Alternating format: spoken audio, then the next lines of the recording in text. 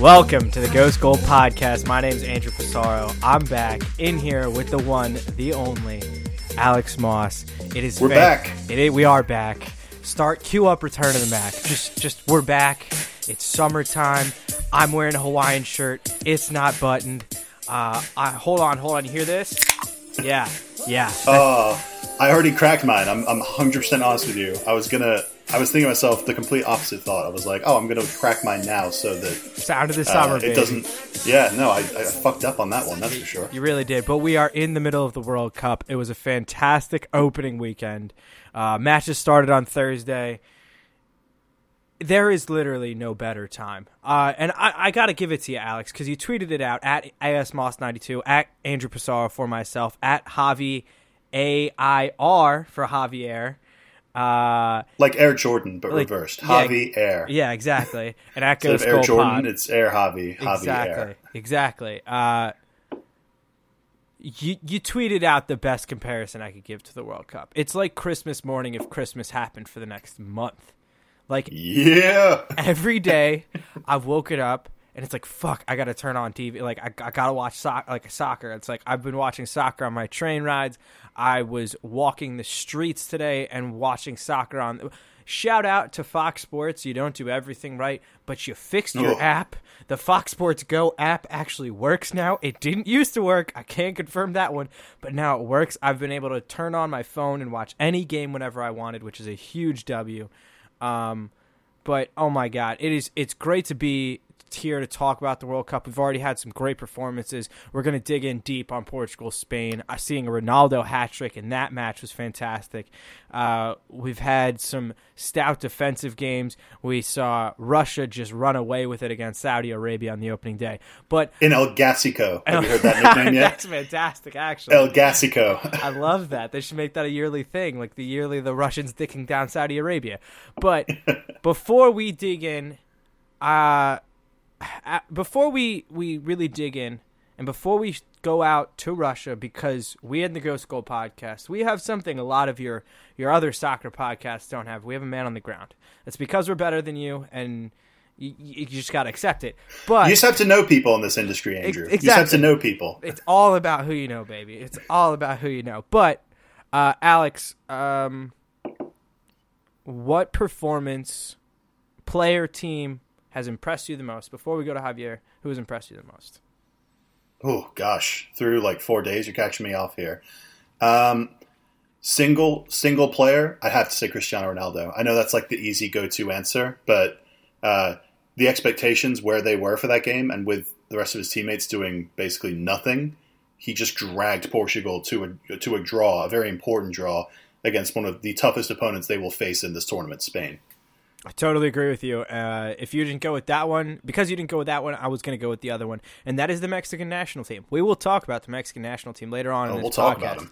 But they had a great team performance today against Germany. 85% of teams that win their opening game go on to advance out of the World Cup in the group stages. That's a great stat. Yeah. Pretty sure I saw that on Twitter, so shout-outs to whoever I saw that from. Let's go out to Russia. Let's hear from our boy. Javier, how you faring out there? Hey guys, this is Javier. I just wanted to give you guys a Ghost Goal update here in Moscow, Russia. It's been a pretty amazing last 4 days. There's just been so much energy from the city. The Russian people have been fantastic. They've been really hospitable and nice to us. It's actually not that expensive to get around in transportation and food. And, we've just been, going to different restaurants and bars and obviously on the streets. We went to FanFest and we're with a big crowd of Peruvians and saw them march to the stadium. And, it's been an absolute dream coming here to Russia. So, I highly recommend going to a World Cup. They just announced, 2026 is going to be the U.S. World Cup. So, you guys I'll see you guys all there. It's going to be a great time. Let me quickly give you guys my thoughts on the games. I thought that Russia 5-0 result was absolutely awesome. The Russians went pretty crazy that day. And, they aren't really expecting anything from their team this World Cup. They just kind of expect them to get out of the groups because they're the host nation and have gotten an easy group. But, they seem to be building their excitement, and, all around the city you can feel that the World Cup has, brought this place together. That Uruguay result was heartbreaking for Egypt. I can really feel for them. You could see Salah almost, in tears on the sideline. But what an Uruguay way to win it with, a header from a defender after, a half dozen chances for Cavani and Suarez that they missed. That's a typical way for Uruguay to win. Group B, it seems to be, really just between Spain and Portugal. I know that Iran got that result, but they were always fighting with Morocco for that third place, and Morocco were just devastated to concede that own goal in the last minute. It was so unlucky that they came out of that game with nothing. In terms of Group C, what a disappointing result that was for Peru yesterday. I thought Peru played really well. I thought that, despite that penalty miss, Cueva was excellent. Carrillo, despite that one mistake that basically led to the Denmark goal, he also played really well. Farfan was good. The defense was really solid. Denmark didn't really get that many chances. Most of their chances were created off mistakes that we made. And, if our finishing had been a little bit better, or, even if Cueva had put in that penalty, that game could have been 2 or 3-0 for Peru. So, if Peru had played badly, then I think I'd be quite upset right now, and I would think that we'd have no chance in the next game, but we played pretty well. And on the other token, France didn't play that great, and Australia looked pretty decent, and they got unlucky to get away with a 2-1 loss to France in that game. So I think there could be surprises still in this group. I think that, that Denmark-Australia game, I think Australia could definitely get a result from Denmark, especially if Denmark played the way they did against Peru. And France, we're going to be going into that game guns blazing, trying to win that game, because I think we have to win that France game and win the Australia game to get out of this group. So, look for that to be a really exciting and, maybe high scoring game. So, I think we can beat them, but I think our chances are obviously much lower now that we lost to Denmark. I briefly forgot to mention the Spain-Portugal game. What a performance from Ronaldo. Something like 45 free kicks, since he had never scored for his national team off of a free kick in a competitive tournament. So I think he'd done it in qualifying a few times, but he'd never actually done it in a tournament. And he tried 45 times and finally scored in the most important one. I'm sure you guys will break the game down, but, that game was definitely the most exciting of the World Cup, and that one's going to be very hard to top. What an amazing result for Iceland. This was their first game of the World Cup, and they were able to get a result against, the finalists of the World Cup in 2014, and very surprising that Messi missed again. That's 4 out of 7 penalties that Messi has missed in his last 7 penalties he's taken. He missed 4 of them. So I don't know what's going on with this guy. I don't know if, something's in his head, or, the pressure's mounting on him and he's not living up to it. But I'm very disappointed with him right now, and, look for him to bounce back in these next couple of games. Croatia got that great result, 2-0 over Nigeria, which, I think a few people expected Croatia to get out of this group, and it looks like they might even be able to top the group with Argentina struggling. So I think that'd be beneficial for Peru. If we end up squeaking out of the group in second, then, we might face Croatia, which I don't think would be that bad of a matchup for us. Finally, today, we also had Brazil-Switzerland draw, which was quite surprising to me, but, I picked both of those teams to go out of the group. So at the same time, the Swiss are ranked something like 4th or 5th in the world. So it's not that surprising that they were able to get a result against Brazil. I think Brazil are still my picks for the world champions, but, they did look, not as good as I thought they were going to in this first game. And, they struggled to create real good, goal scoring opportunities in the second half when they really needed to score. I would have actually started Douglas Costa over Willian on the right wing. And, other than that, I think you could also maybe argue starting Fernandinho over Paulinho, who, he looked lost at times in this Brazilian midfield. Other than that, they've definitely got some changes they could make here and there. and, look for them to bounce back and get wins in these next couple of games. Serbia won their game that they needed to win.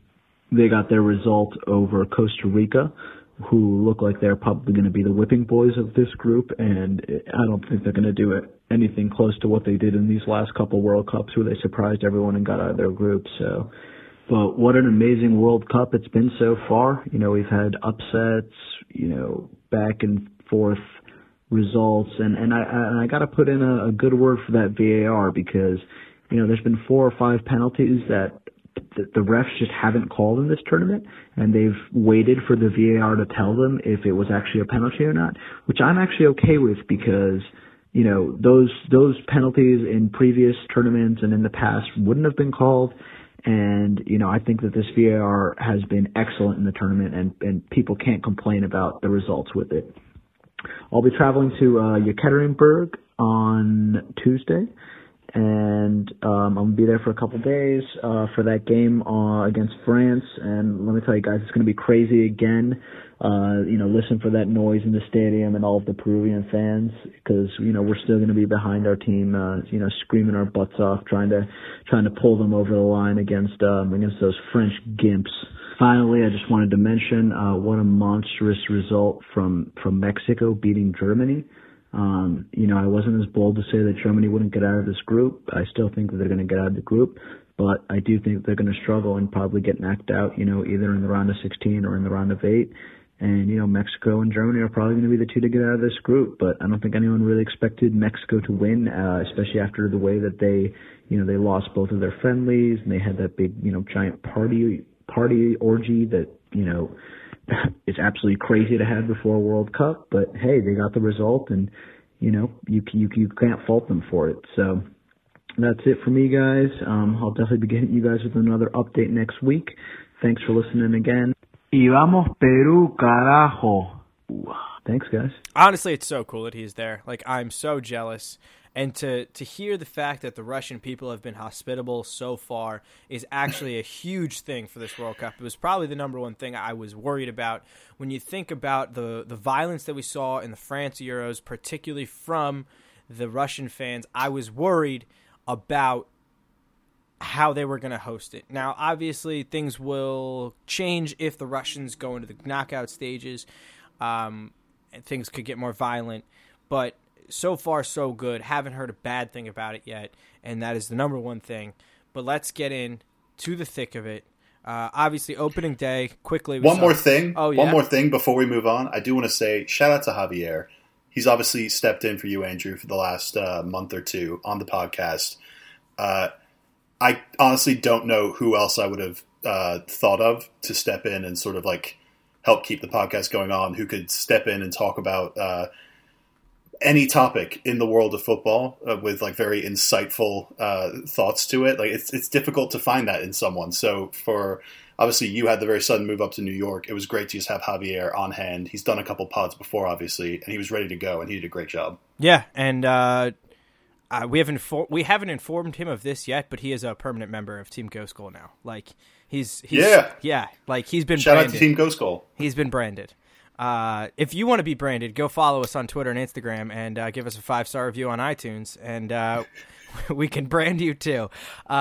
So I'm gonna rip through all the results that we have on hand real quick. Russia opening it up on day one, 5-0 over Saudi Arabia. Uruguay with a late winner over Egypt, 1-0. Iran also a late winner over Morocco. Portugal, Spain, 3-3. Game of the tournament so far. France, 2-1 over Australia. Argentina drawing with Iceland, which is one of the bigger surprises. Denmark getting a 1-0 result over Peru. Croatia, my only familiar relations in this tournament, not to brag, 2-0 over Nigeria. Serbia, 1-0 over Costa Rica. Mexico, with the shock of the tournament, 1-0 over Germany. And Brazil and Switzerland tying at 1 after another peach of a Philippe Coutinho goal. Before we really dig in, I just got to say, watching that Coutinho goal really hurt me. It still hurts. It's like when you see your ex with a hotter boyfriend. It's like I mean, I'm guessing you hadn't watched any of his Barcelona performances this season. I refused. I absolutely refused. He kept scoring those goals after he left you guys. I think there needs to be a new meme. You remember the Arjen Robben meme, the "Le cut inside man" that like popped up for a few years there, where like everyone was posting these like warnings about "Do not let this man cut inside" for Arjen Robben. I think we need a new. There needs to be a new version of that for Philippe Coutinho because you give him like half an inch of space on that one left like side of the box. He doesn't even need to get any sort of momentum behind it. He can just almost chip it to like the far corner and just place it in there. It's like FIFA 2016 level finesse. Oh, like, the settings, finesse shot in FIFA where you could finesse from anywhere and score if you were like Robert Lewandowski or like Luis Suarez or someone like that. It was unfair. It was a better time. It was a simpler time. Let's go. Let's start with Egypt-Uruguay because the thing about this game that impressed me was the fact that Egypt hung around in this game. Uruguay with one of the best front duos because it's Cavani and Suarez, a solid midfield, a team I think could potentially go to maybe the semifinals. That they're like my dark horse team. Getting held off by Egypt without Mohamed Salah, which really makes you wonder what this Egyptian team can do when you add the talisman back into the team. Alex, how did you feel about both sides in this game? Well, as we covered in the preview pods on Egypt, I was kind of venting my frustration how Hector Cooper, their manager, kind of tends to lean more defensive and more conservative with his tactics for the Egyptian national team. Meanwhile, they've got all this talent at the other end. Not only Mohamed Salah, as you mentioned, like a bunch of other players. Sobi, we've covered them all before. They're decent. They look like they could be a decent attacking side, but you feel like that might be holding them back a little bit. But I thought for this game, it was probably the perfect tactic because they conceded numerous chances that they were just lucky that Cavani and Suarez like missed. So basically, they had 4 or 5 chances each that they probably should have taken. Eventually, they get done by the header goal at the end by Jimenez, as Javier mentioned, a very Uruguay thing to do. But if Salah had been in the game, you feel like maybe they have a 1-goal lead at that point. Maybe they get a point from that fixture. Maybe, he basically adds to you an extra goal threat that it gives you a little bit of a buffer against a team like Uruguay. Like I have no doubt that Salah would have at least created 2 or 3 more chances that were like he probably would have taken at least one. So at that point, if Uruguay score at the last minute to equalize and it's 1-1 after the first game, good, you can work with that. Now you're 6 goals behind Russia and you're in a lot of trouble. Obviously, the 3 points too. I still have faith in Egypt. I think the biggest thing is that number one, they need Uruguay to take care of business against Russia, and Egypt has to spank Saudi Arabia, and they just have to beat Russia. They surely will. And dude, that's Salah must be salivating over that. Over under, nice, by the way. Over under 3.5 goals for Mohamed Salah versus Saudi Arabia. I'm going to take the under because I hear that his shoulder is still pretty fucked. Like, people were taking selfies with him outside the stadium, and when they bumped into him, he was, like, wincing, like... Yikes. This is just anecdotes. I have no proof for any of this. I have no source on this. Yeah. But, it's making the rounds. Fuck it. I'm taking the over. Are you sticking by the Egypt pick to get out of the group? I am. I'm sticking to my guns. Yeah, let's move on. The Iran-Morocco game, I did watch. I had it on because I didn't have to go to work. And there was soccer on. So you bet your ass I was going to watch it. It wasn't great. It was not great. This Morocco to get out of the group pick looks really fucking dumb. And You took that? No, that I pick? didn't. I did not. But like, there's a lot of pundits out there who did. And they all look like idiots. And it's going to be Portugal and Spain, which let's go talk about right now. Like, this was a gift. Well, before we move on to Portugal, Spain, I do want to mention that Iran in the second half of this game didn't have a shot on goal in the second half and still ended up scoring in the 95th minute from obviously an own goal, so it doesn't register as a shot. But what a crazy run of events to lead to that. Like, I don't know. I just thought that was interesting. And Iran have hope, but as you mentioned, these next two teams are going to suck whatever hope they have out of them in these next two games. So yeah, Portugal, Spain 3-3. Ronaldo opening it in the 4th minute with a penalty. Diego Costa with one of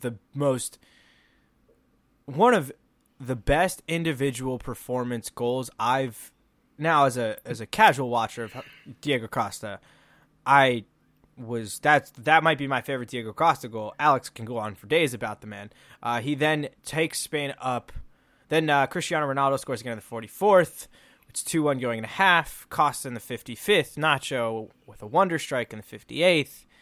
And Cristiano Ronaldo with one of those free kick goals that you draw it up, just like FIFA, in the 88th minute, all tied, end of time. There's a couple things we need to talk about. The second Ronaldo goal, total howler, David De Gea moment. David Decarius? Yeah, I was getting to it. I was getting there. Not great. I was not thrilled with the Ronaldo penalty call. Wow, really? Yeah. I don't think you can debate that. That was a pretty bang, simple penalty, to be honest. I thought it was a light call. Nacho got played. But I didn't think there was enough. Yes, he did. Not like Nacho should have done better against Ronaldo in that moment. I thought it was a soft penalty. I thought Ronaldo dove a little bit, and I wasn't thrilled about that. But see, this game was tough for me to watch because it's like I'm still pissed at Sergio Ramos, but I'm also like I'm always not Team Ronaldo. So this was like there wasn't really like a way to walk out of this game and be like, okay, I'm happy with this, but. Like you said earlier, the individual performance from Cristiano was probably the best. Like it is the best of the tournament. I don't know how far this Portugal team can go without him dragging them there because Guedes was having a great game until he got to the 18-yard box. Like he was making a lot of fun runs. I was very impressed with him, but he couldn't do anything about finishing. Like Portugal honestly could have scored 2 or 3 more goals. They were getting in the position and weren't finishing. And honestly, I was in the middle of so side note, I've been in Brooklyn now for 2 weeks, and my parents came up this weekend and brought in some furniture, and my dad literally showed up right at the beginning of the second half, and I missed the first 15 minutes of the second half, so I missed the Costa and the Nacho goals, the second Costa and Nacho goal. But Spain were Spain. Portugal had their moments, but as a neutral, with no dog in this fight, this was a great game. But what about you, Alex? Speak to me about the wonders of the man Diego Costa. Oh God, Diego Costa! I could go all day about him. As you mentioned, I will just say that first Diego Costa goal. There's a lot of controversy about whether he fouled Pepe or not. He probably did. But has there ever been, and will there ever be, a more Diego Costa goal than that one? It just perfectly encapsulates him, like who he is as a center forward and who he is as as a player all around. So that was great to see. It was great to see him after the difficult World Cup in 2014, where he went into it kind of injured. Spain dropped out in the group stages. Holland and Chile went through instead of them as world champions. So it was good to see him get sort of his redemption on a World Cup stage.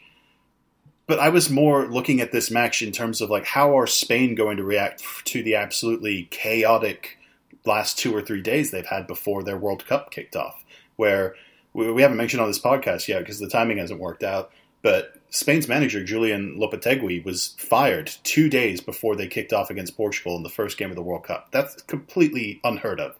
There's been firings and hirings in between teams qualifying for the tournament and teams playing the tournament, but never a day or two before. So when you take all that into account, Spain, they couldn't really do much about the 3 goals they conceded. I thought they played really, really well, and I thought Spain come out of this game thinking much better of themselves under their current circumstances than Portugal do. As you mentioned, Portugal looked kind of a mess other than Cristiano Ronaldo. So I still am stepping away from my Spain pick to win the World Cup, and I'm going to claim that I'm able to do that just because their manager was fired 2 days before. Has literally never happened to a contender in the World Cup ever.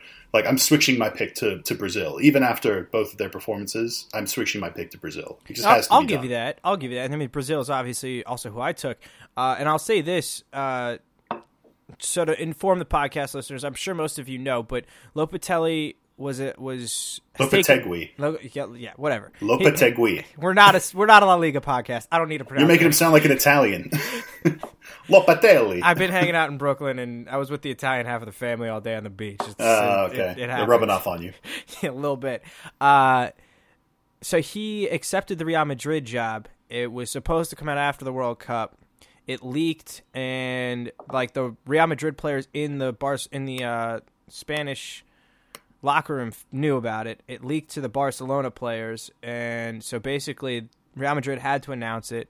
Mind you, this comes after Zidane steps down. So the president of Spanish football was so pissed about it, and what they weren't at no. One of the reasons they were pissed is that he was under contract until the Euros, so he was. And he didn't tell them about he was even having negotiations. The news came up 5 minutes before they were about to announce it. Right, and so he was personally insulted, and that's why he got sacked. And in comes Hierro, who was a defender and I believe a captain of Real Madrid back in the day. Real Madrid legend. And so, I mean, the one thing I will say about Spain, and I do think they looked very good at times, there's no pace on those wings. Well, on the attack. Well, once you get Carvajal back, I think with Nacho, obviously he scored that great goal, but he doesn't offer the same thing going forward that Carvajal does. And when they have both Carvajal and Jordi Alba on the left, the pace and like the width of that whole team is completely like fixed. I would agree with you, but there's no Jose Callejon. And they did bring on Lucas, but that's my one like questionable thing about Spain. But also, like, outside of Belgium and maybe Brazil, you look at some of the width with some of these teams, and it's like Germany left Sane behind. There's no Netherlands to worry about Robin. Like, you don't have a ton of teams with super pace. Like, I guess it makes sense when you look at some of the other rosters around the Cup for Spain, but that has me a little concerned. Let's move on, though, because I'm done. You good? France wins 2-1 over Australia. Griezmann on the penalty. Jedinak also on a penalty. And Aziz Becik with an own goal. I don't have too much to add about this. I just wanted to throw out there that the French did win their opening match. Alex, I will mention this was the first really significant use of VAR at this tournament, where the Griezmann penalty that was drawn in the 58th minute only occurred because VAR informed the referee, and they looked at it, and the referee gave a penalty. I don't think they needed it for the Mila Jedinak penalty. I think it was pretty cut and dry. And then they had the goal line technology, I think, for the second time. I think they had it in 2014. And the goal line technology helped give France's winner. The one that it says they labeled it an Aziz Behich own goal, but I'm pretty sure it was like a Pogba goal. Like I would count it as a goal towards Paul Pogba if I was him. So, it was some good use of VAR, as Javier mentioned on his little excerpt earlier. Let's jump to this was early Saturday morning. Argentina taking on Iceland. Sergio Aguero opening the scoring in the 19th minute, and then Finn Bogason. Yeah, Finn Bogason equalizes it for Iceland. Messi goes on to miss a penalty. Not a great penalty shot. Usually the guy's pretty automatic when you watch him with Brazil, but honestly, if I'm Argentina, I think I'm taking Leo off the penalties outside of a penalty shoot because he has not been great for Argentina from the spot.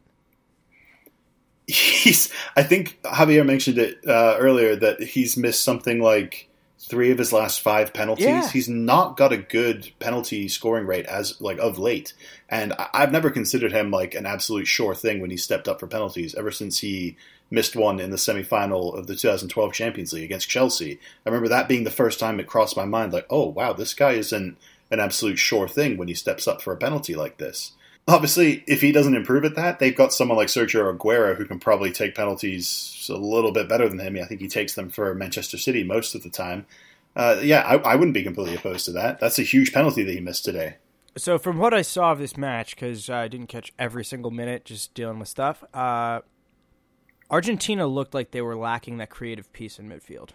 Like, they're just, from what I saw, there wasn't enough, like, yeah, you have that great front line, but, like, who's supplying the front line? Like, you saw I look at Argentina at times, and I say the same thing that a lot of people said about Liverpool, or that famous meme where it's like the picture of a car, and the front of the car is a Lamborghini, the middle of the car is like a Toyota Corolla, and the back of the car is like a rusted out piece of shit. Like this, that's my concern with Argentina right now, is that they need to be creative in midfield, and they still have games against Nigeria and Croatia, and if they can't, we know this Iceland team can stand on its head and frustrate the hell out of you. We know that they have better size. Like, Vikings are taller than Argentinian people. Like, it's just science.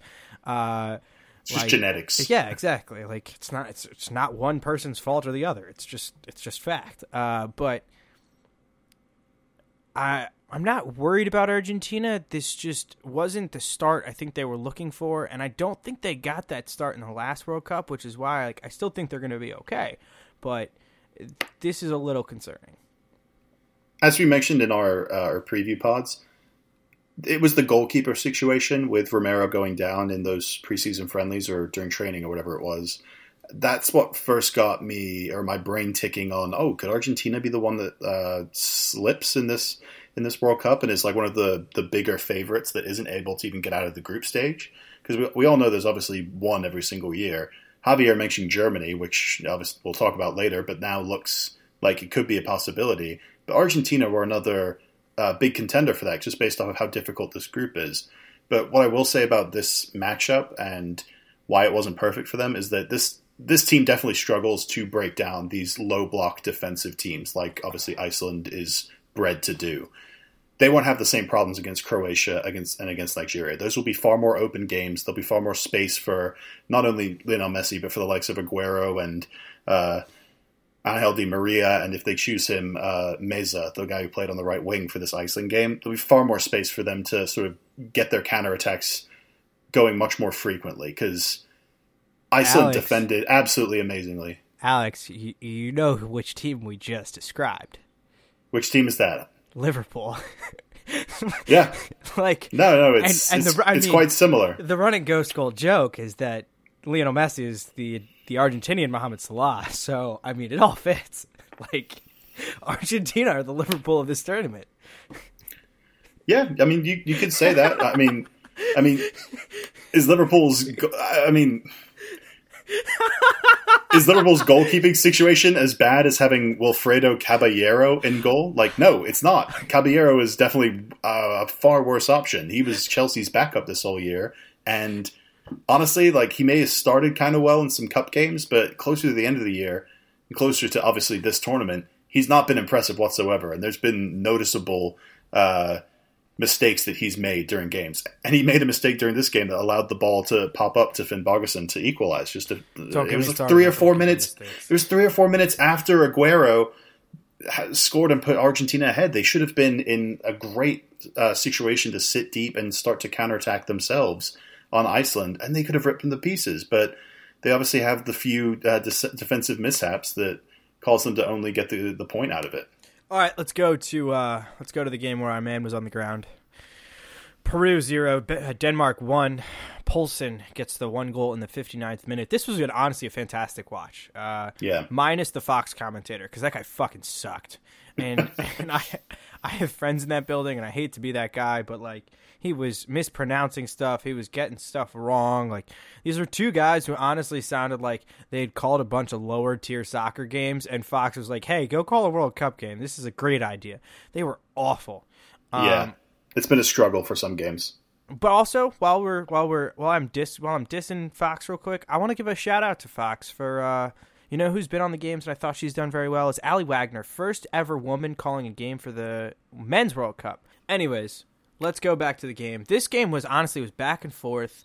Both teams had a ton of chances. Goalkeepers had days. Schmeichel, I think, might get my vote for man of the match at times because he individually just took away a lot of chances for this Peru team.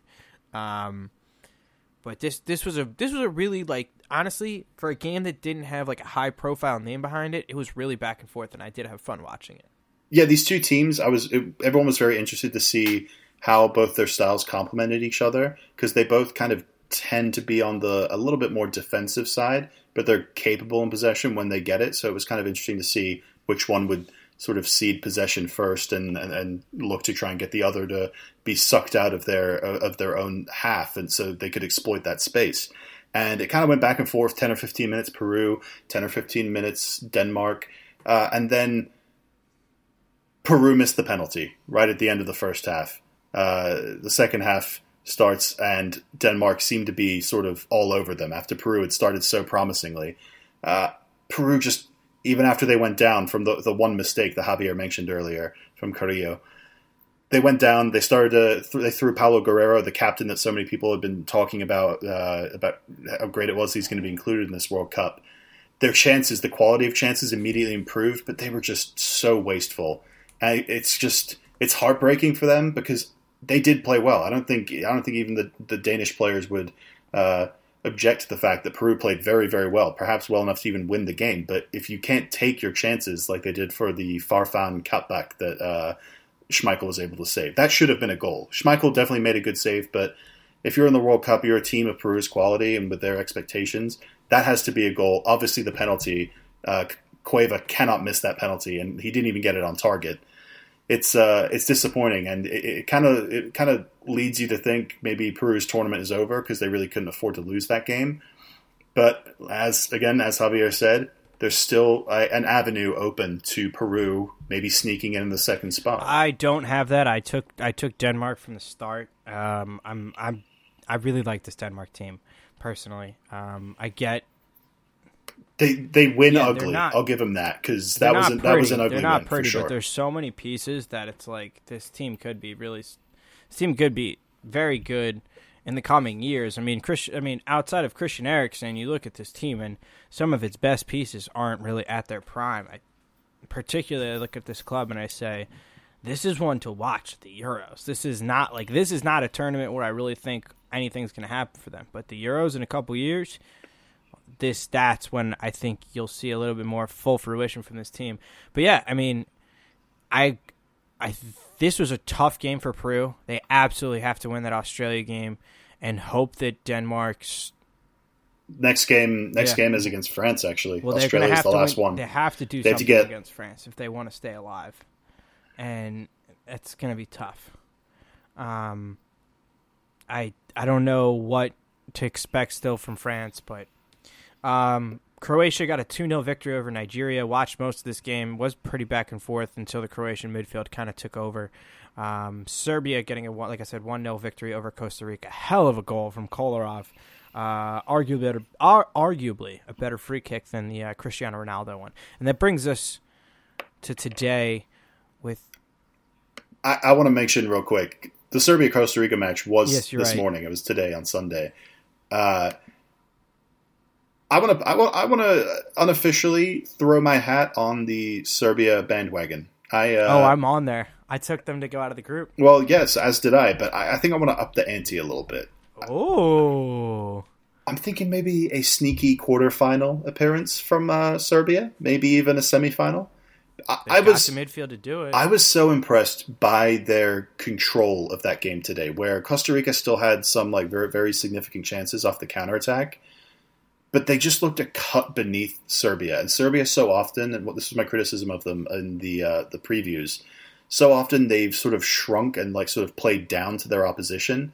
But today they really looked a cut above Costa Rica, which makes me think with their next game being against, I believe their next game is against Brazil. That's the big game, obviously. If they get a draw against Brazil, which looks doable from that first game, as we'll get to, maybe they could even win the group and get themselves an easier draw for their first knockout game. Actually, Serbia takes on Switzerland. Is Switzerland next? Okay. Even better. If they get a win against Switzerland, which I think is very attainable, and it wasn't that pressed by Switzerland today, I could see Serbia maybe nicking this group, getting first. Wow. That'd be huge. It would also fuck my entire bracket. I'm about it. Yeah, I mean, hey. I don't have any money running on it, so let's jump to the rest of the games from today. Both surprises. Mexico 1-0 over Germany. Irving Lozano, Chucky as they call him, playing his trade over at PSV in the Netherlands. He gets the 1 goal today for Mexico on a counterattack. And look, I didn't watch every second of this game. I saw the tail end of it. You seem upset, Andrew. You seem upset that Mexico, one of your rivals, got a huge win against the world champions, the defending world champions. Well, I don't know who to ask this question, and I'm not trying to like be condescending or anything, but like, where does this win stand for Mexico, like all time? I'm not really an expert in Mexican football history. They've been out of the group before. They've had great teams before. I'm not aware of what their greatest or their highest World Cup finish is. I think it's like a quarterfinal. Yeah, I'm guessing the goals that got them to a quarterfinal are probably bigger than this. But that's just me. This is a huge win for them. Like, yeah, it bucks the trend of Mexico playing well against lesser opposition and even against somewhat equal opposition. But when I like the lineup they put out. Yeah, for sure. But when it usually comes to the big guns, let's just say, they usually sort of fall flat in their faces in friendlies and competitive games. That's why people have thrown around that 8 straight losses in the round of 16 or 6 straight losses or something. I can't remember the exact stat. But that's their record in the last 6 World Cups. They get out of the group, but they lose to as soon as they face anyone that's a little bit better than them. So it was a huge result for them to get, for sure. To defend so well throughout, it lends big assurances to anyone that is obviously a Mexico fan and has picked Mexico to do well in this World Cup. The part of this game that I really got to watch closely the most was the tail end of it. It's Germany trying to get back in the game, and I was honestly really disappointed in the Germans' tactics because it was honestly very English. Like for a national team and fans that talk about dire mineshaft, we are the machine. Like, there was a lot of Route 1 football going on. And, like, I get it, it's the end of the game. And, like, Manuel Neuer came up for a corner. Manuel Neuer, like, stuck around after that corner to try to get on the end of something. Like, this is the German national team. Like, I questioned bringing Sami Khedira. I questioned starting Sami Khedira, not bringing him. I think he absolutely deserves to be there. But I questioned not bringing Leroy Sané. And it's like, I still have Germany in my final, but my question is, like, they had so many good players that they could have picked from. Did they over-rely on that 2014 squad? Because we saw Spain do the last thing in the last World Cup. This should have, I know that Mexico defended well, but these German players play for some of the best clubs in the world. We've seen them break down better defenses. I think you might be understating how good Mexico were defensively, because they were really good. Like, I don't know many teams in world football right now at the very top level that would have been able to break down that Mexico defense, because it wasn't just when they were sitting very low defensively, like really backed in close to their goal like they were at the end of the game. It was throughout the game, constant pressure, medium up the pitch, high up the pitch. They were just excellent at making any sort of movement that Germany usually make easily when they're just sort of like no one really contests them that high up the pitch because they're too afraid to commit people forward. But Mexico did it so well and so disciplined that they were able to harry and harass Germany into making mistakes when they were making simple passes, which then created counterattacking opportunities that this Germany squad, I don't think, is used to conceding against the usual sort of not top quality opposition that they face in European qualifying. I think that one of the best teams in their group this time around was Northern Ireland. They got the second place. Mexico's a whole lot better than Northern Ireland, and you're going to have to be ready to get some pressure in your face as a defender right off the bat. Yeah, confirmed. Yeah, I think it was more just Germany had an off day. Mexico had a day where just everyone was completely 100% dialed in, and that led to obviously the great result. Germany will bounce back though, for sure.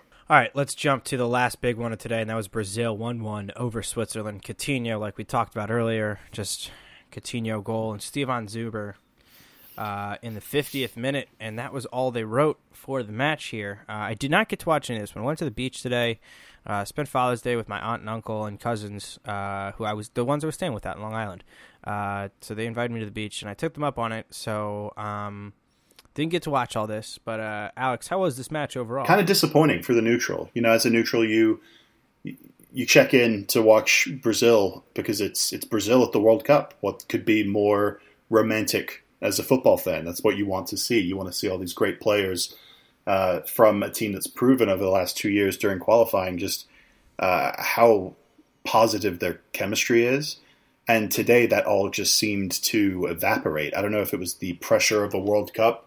I don't know if it was Switzerland being honestly okay defensively. I don't think it was a performance that warranted them getting a point out of. I think Brazil definitely a better team, but they definitely seem sort of blunted in a way.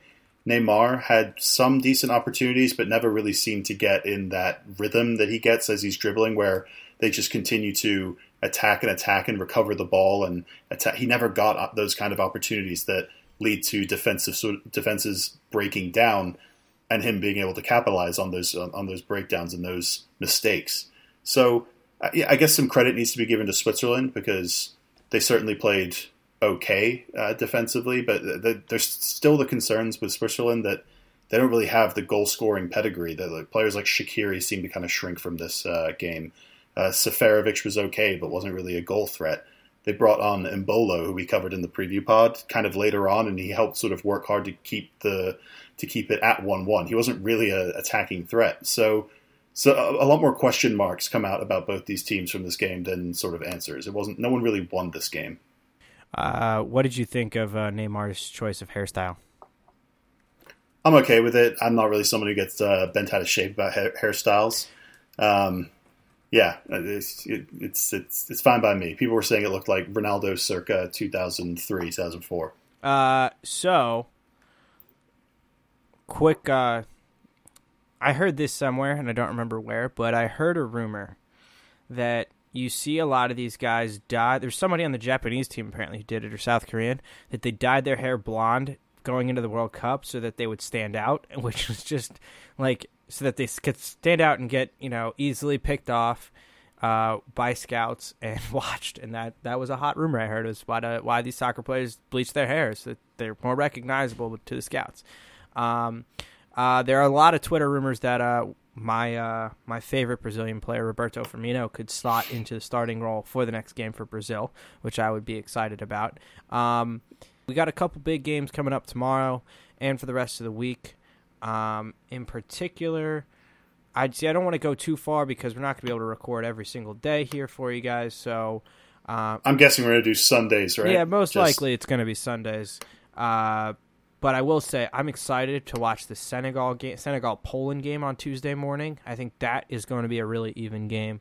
Other big ones throughout the week, you've got France and Peru on Thursday, Brazil, Costa Rica on Friday, Argentina, Croatia on Thursday, and also we have England and Belgium kicking off probably while you're listening to this, if you're listening to it on Monday. So it's another great week. That was the last thing I was going to ask you. Alex, any quick Chelsea tidbits to sneak in before we run away and watch more World Cup? I see your bait, and I'm not biting. This isn't bait. I was actually asking. I've covered this on this podcast before. Everything with Chelsea right now is just rumors and bullshit, and I'm not going to react to it on this pod until something is set in stone and something is 100% concrete evidence definitely going to happen. That's fair. So it's it's one of those things that you just can't touch until something actually happens. All right. Well, the one Liverpool piece of news that I'm excited about, Ryan Brewster, the Golden Boot scorer for the Golden Boot winner for the England U17. No, I think it was a U20 team when they won the World Cup last summer. Is about to sign his first professional contract with Liverpool. His contract was about to end, and he was supposed to go potentially to Borussia Mönchengladbach, and then Liverpool threatened to report them and canceled a canceled a preseason friendly with Mönchengladbach because of this, and now Brewster is probably going to sign his first full-time contract. Expect to see him in red this year. I'm really excited about this kid. Like, way more excited about like a 17, 18-year-old than I should be. Like, borderline illegal. Just loan him out. Loan him out to Borussia Mönchengladbach. That will make things better. You can hang out with Reece Oxford. Yeah. English kids abroad. Lads on tour. Lads on tour. All right, guys, that wraps it up from us for all of our latest hot... that was it. That wasn't the last thing. Plot twist. I have to talk about an American legend that pissed me off this week. Oh, God. All right. Obviously, let's recognize the horse in the room, elephant in the room, rhinoceros in the room. Let's go with rhino. The United States not in the World Cup. Shocking. I know. Okay. So there's a lot of talk on Twitter right now about who should I root for. This was for the Mexico-Germany game, Andrew. This was for that. Yeah. Well, I don't know how you didn't remember from that. It's called drinking all day, Alex. It's a skill. Anyways, so Landon Donovan partnered up with Wells Fargo to tell you that his other team is Mexico. I'm really irritated by this because I want to ask you if Seamus Coleman, Irish player, Ireland not in the World Cup, was sponsored by some bank in the UK to say my other team is England in an attempt to get Irish people to watch the World Cup. How would that go? Well, given the extremely hostile history between the two nations, which I guess you could perhaps make a parallel between the United States and Mexico. There's not a great relationship right now. I mean, right now, yeah. I mean, I personally would argue that historically things aren't always great. I personally would argue that the Irish and English history is a little bit more extensive. I'll give you that. It does sort of reach back to sort of like medieval times, kind of, because they are so close and one nation is so much smaller in comparison to the other.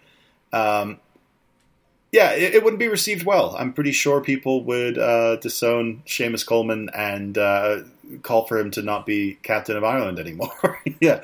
But, I mean, if he was retired, people would just be like, what kind of a fucking Egypt is he? Like, what is wrong with him? Like, they wouldn't be able to do anything. They would just call him an Egypt and move on. I see. This is what it makes no sense to me is that there's two sides of the philosophy. There's the what I called on Twitter today, the Kentucky football logic. Kentucky football is awful. They're not good at football.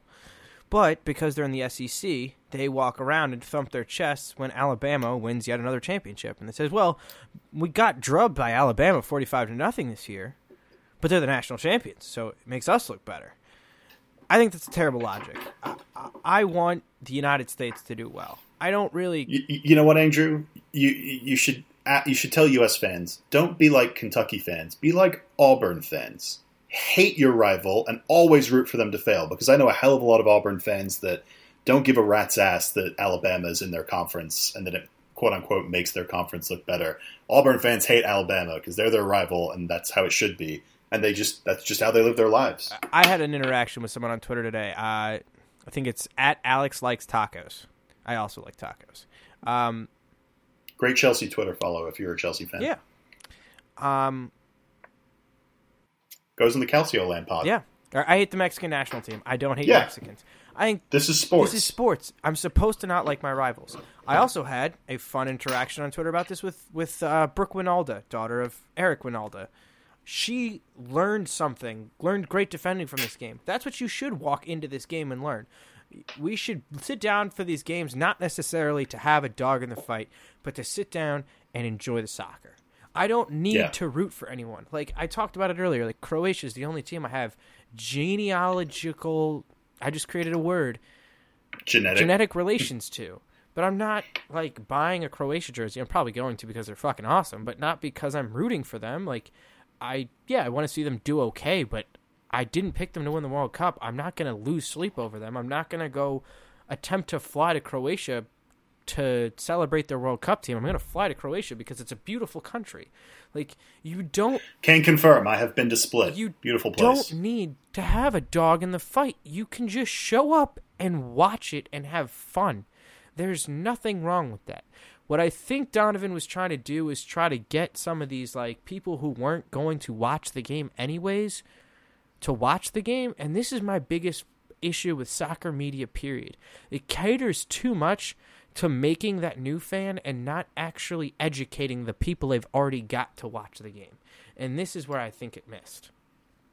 I think it's mostly on Wells Fargo here, Also, though, yeah. because they had Landon Donovan signed to this promotion deal during the World Cup before they knew that the USA wasn't going to be at the World Cup.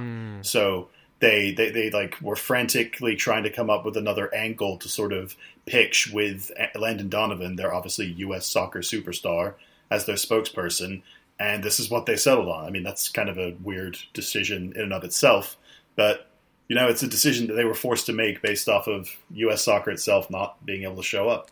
Well, fuck you, U.S. soccer. Yeah. Also, let's just mention, the Paddies won it. They won the other Ghost Goal Bowl. Ireland won, or Ireland 2, USA 1. Alan Judge acting as judge, jury, and executioner right at the death. I'm so more excited for Tim Weah than I really should be. Oh, he's a nice little player. You guys have got yourself a nice little player there. I'm stoked for him. All right, that actually wraps it up. We'll have another episode coming for you next weekend. Until then, on Twitter, on Instagram, at Andrew Pissarro, at ASMoss92, at Javi Air. And also, please, we know your friends are watching the World Cup. We know they need some fun banter, but actual knowledgeable World Cup. Send this podcast to someone. Be like, hey, man, I saw you watching the Cup. I listen to this podcast. Comes out once a week. You can listen to it in periods. I don't give a shit. Please listen. And review us on iTunes. It helps us. And if you help us, maybe one day I'll help you. I can't make any promises. Until then. See ya.